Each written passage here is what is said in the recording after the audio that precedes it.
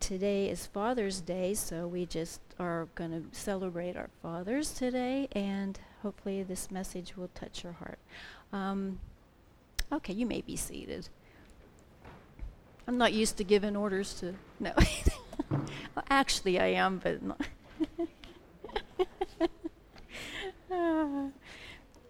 So today's message is titled it The Heart of the Father.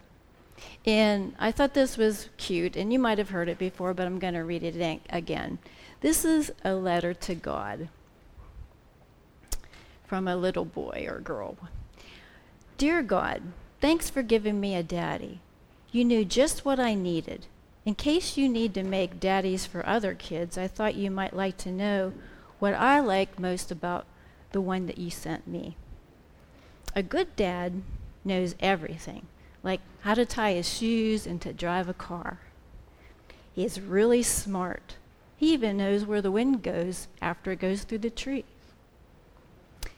He has a forgiving heart for when I mess up. A good father is loaded with patience, patience, patience. He probably won't need it though, just in case. It has a comfy lap and a big laugh. You understand about that, don't you? And tells me all about you and your son, your friend, a kid. Oh, P.S. I almost left out the best part. A good dad has real strong arms to catch me when I fall.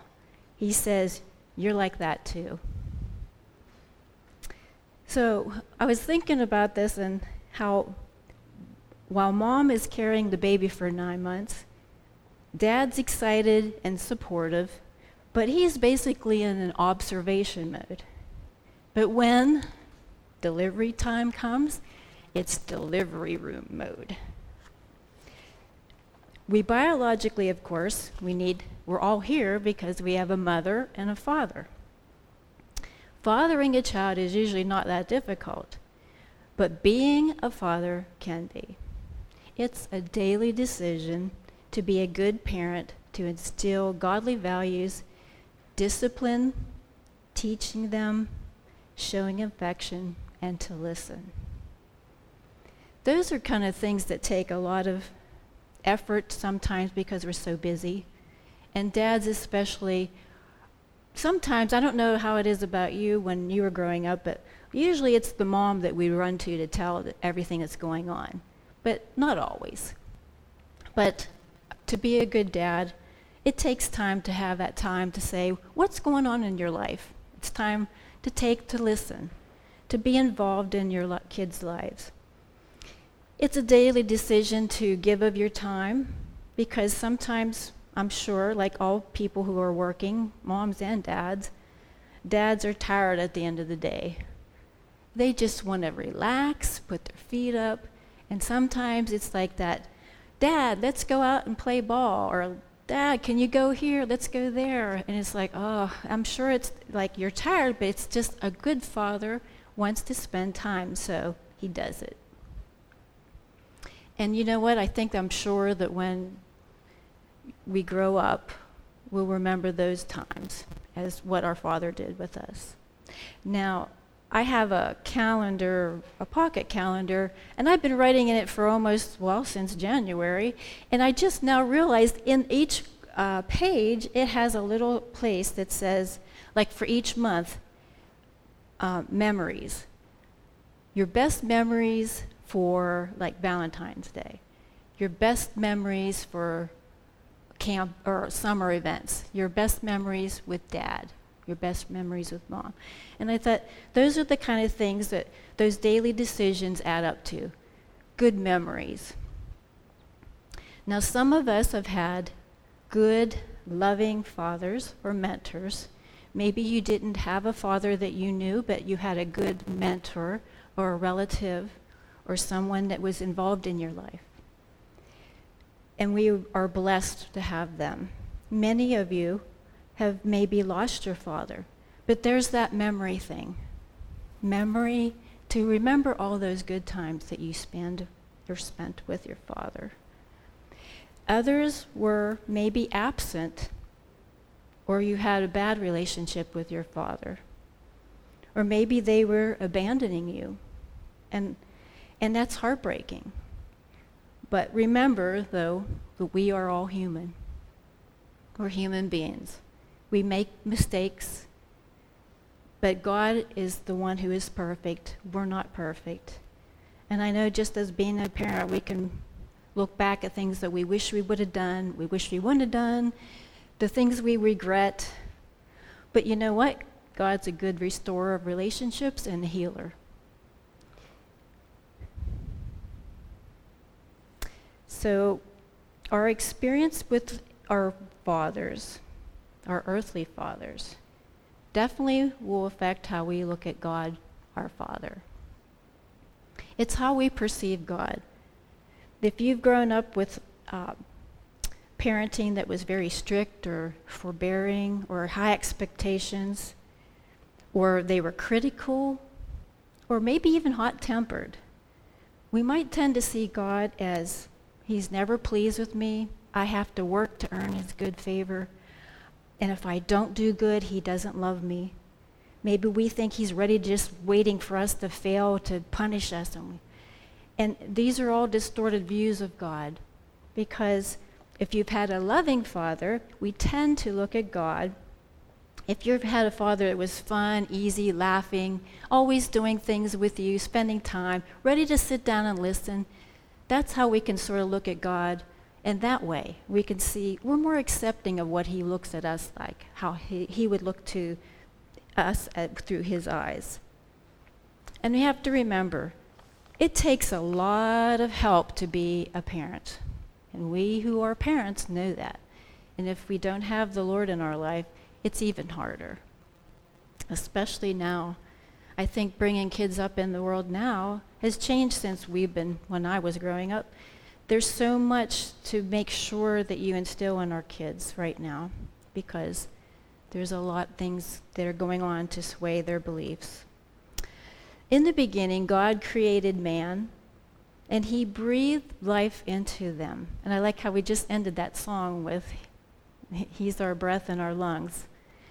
But He purposely made mankind, to spend time with Him and create His family. But then when sin entered the world, when they rebelled, it separated Him from them. And we always tend to think about the effects of Adam and Eve and us, but I stopped to think, how did God feel about that? If He walked with them every day in the cool of the day, talked with them, fellowship with them, who He created for Himself to have a relationship with, when they were separated, it's like if you've had a child that has moved away and you long to see them, or someone has rebelled or they don't talk to you anymore, you long for that relationship again. So I started thinking about how God would think, how He would long for His children to be a family again. And I think it's amazing that He still created us knowing that we would fail. He still did it anyway. So our first scripture I want to go to is Ephesians 1, 3 through 6. I'm sorry. Chapter 1, 3 through 6. Praise be to the God and Father of our Lord Jesus Christ, who has blessed us in the heavenly realms with every spiritual blessing in Christ. For He chose us in Him before the creation of the world to be holy and blameless in His sight. In love, He predestined us for adoption to sonship through Jesus Christ, in accordance with His pleasure and will, to the praise of His glorious grace which He has freely given us in the one He loves. So in that verse, when I looked at it this time, I thought, wow, He chose us in Him, Jesus, because He already knew beforehand when He created us, Jesus was already set to be the sacrificial sacrifice for us, to be brought back to Him. So, but God in His infinite love wanted to bring us back And we know that the scripture, John 3:16, for God so loved the world that he gave his only begotten Son, for whoever believes in him will not perish but have everlasting life. In John 1:12 through 13,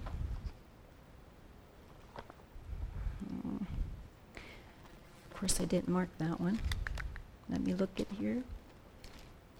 You guys have it lucky. You can look up there quick. Here we go. I'm getting there. There we go. 12 through 13. Yet to all who did receive him, to those who believed in his name, he gave the right to become children of God, children born not of natural descent, nor of human decision or a husband's will, but born of God. Now we're talking about the love of a holy Father, our Heavenly Father. And he has that love.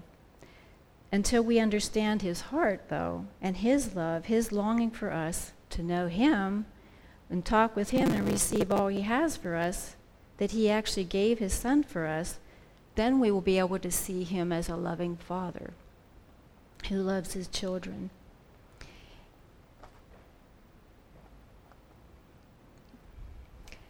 And I was thinking, now most of us, if you would say, how do you think of God? We would say, well, he's God Almighty, he's creator, he's healer, and all those things, provider, he's a lawgiver. We could go on and on and on. But how many times do we really look at him as Father? It's like, okay, we know that, but yet we don't sometimes relate to him that way. And I think the Father's heart is for us to long to look at him like that. In Romans 8:14 through 15,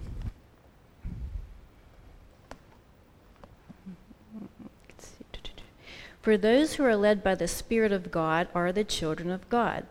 The Spirit you received does not make you slaves so that you live in fear again. Rather, the Spirit you received brought about your adoption to sonship. And by him we cry, Abba, Father. So Abba is like saying daddy. And when we're kids, we're little, you call mommy, daddy, you know. But as we get older, we just say mom or dad, because now we're older now. And then when we leave home, and then maybe we're out on our own and grown up, and it's just now they're more of a friend and a father or a mother. But it's just the idea of how we need to remember we can come to him just like we were when we were little children. He wants to hear all about us, what's going on. He wants to talk with us. And we can call him our Father. And you know, Jesus, when he talked to, all throughout the scriptures, when he would talk to his disciples and that, he would say, I only do what my Father says. My Father, I and the Father are one. But then as they got to know Jesus and who he was, he represented God the Father, he taught the disciples how to pray. And that's where he says, and when you pray, it's our Father. Now we've had that inheritance of being in the family and calling God our Father.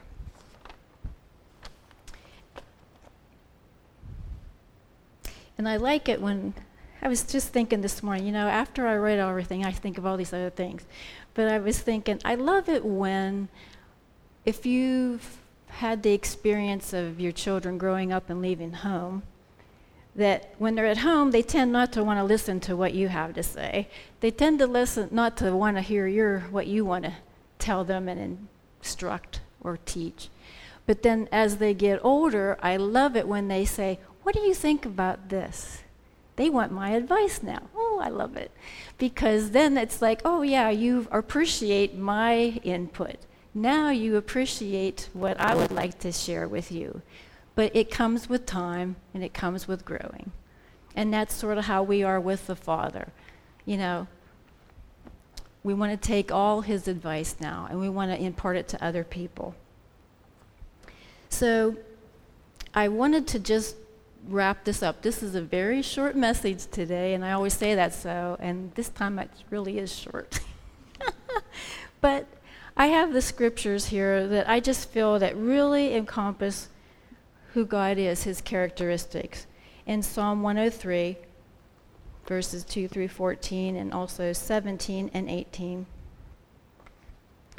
Praise the Lord, my soul, and forget not all his benefits, who forgives all your sins and heals all your diseases, who redeems your life from the pit and crowns you with the love and compassion, who satisfies your desires with good things, so that your youth is renewed like the eagles. The Lord works righteousness and justice for all the oppressed. He made known his ways to Moses, his deeds to the people of Israel. The Lord is compassionate and gracious, slow to anger, abounding in love. He will not always accuse, nor will he harbor his anger forever. He does not treat us as our sins deserve, or repay us according to our iniquities. For as high as the heavens are above the earth, so great is his love for those who fear him. For as far as the east is from the west, so far as he has removed the transgressions from us, he has removed our transgressions from us. As a father has compassion on his children, so the Lord has compassion on those who fear him.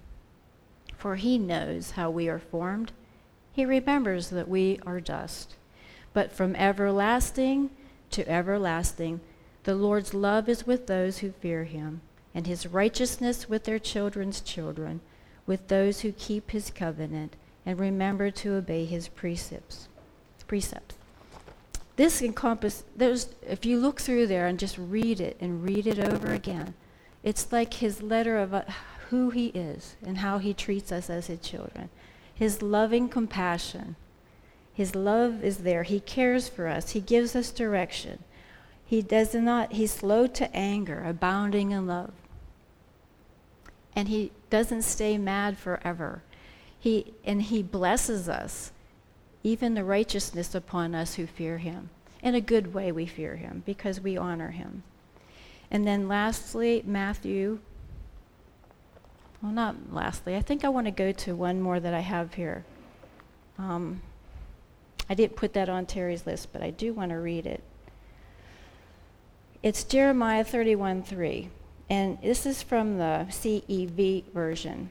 He says, "Some time ago the Lord appeared to me and told me to say, Israel, I will always love you. That's why I've been so patient and kind, because with his loving kindness he draws us for his love for us." I know the message has a good one too, but it's very longer, but I just wanted to bring that up. But Matthew 29 through 31 in chapter 10. "Are not 2 sparrows sold for a penny? Yet not one of them will fall to the ground outside your Father's care. And even the very hairs on your head are all numbered. So don't be afraid. You are worth more than many sparrows." So in this life, I just thought that was nice because it's a struggle in this life to remain diligent and trusting the Lord in all things, and especially being a father who is to lead his family. But he says God knows every hair, he knows every sparrow, but it's in his care. The loving Father has that much care on us that I think that's just amazing. So today being Father's Day, we need to celebrate our fathers or honor the ones that are not with us today by just having those memories and just thanking them for their input in our lives and imparting those things that were good and honorable and spending time with us. And so I would just like to ask that all of those who are men and fathers in here to stand, and we're going to just pray for you. You guys have to stand. I'm not making you up. And pray with me as we pray for these men. Lord, we are just so thankful for these fathers and young men who will become fathers. Lord, we thank you, Father, that you are our Heavenly Father that has so much love and compassion. Lord, we just thank you that you have instilled in these men and these young men your heart. Help them, Lord, to just lead and instruct by giving them the wisdom from you and guiding them through life and imparting them to the children and the children's children to come. Lord, and we honor them, and we thank you for the fathers. We thank you for their leadership. And we just pray a special blessing on them as they continue to be a father, because you're never done being a father, even when the children grow up. So bless them and their families as we pray in Jesus' name. Amen. And God's blessings on all. And as you leave this place, I pray that you're all blessed today. Amen.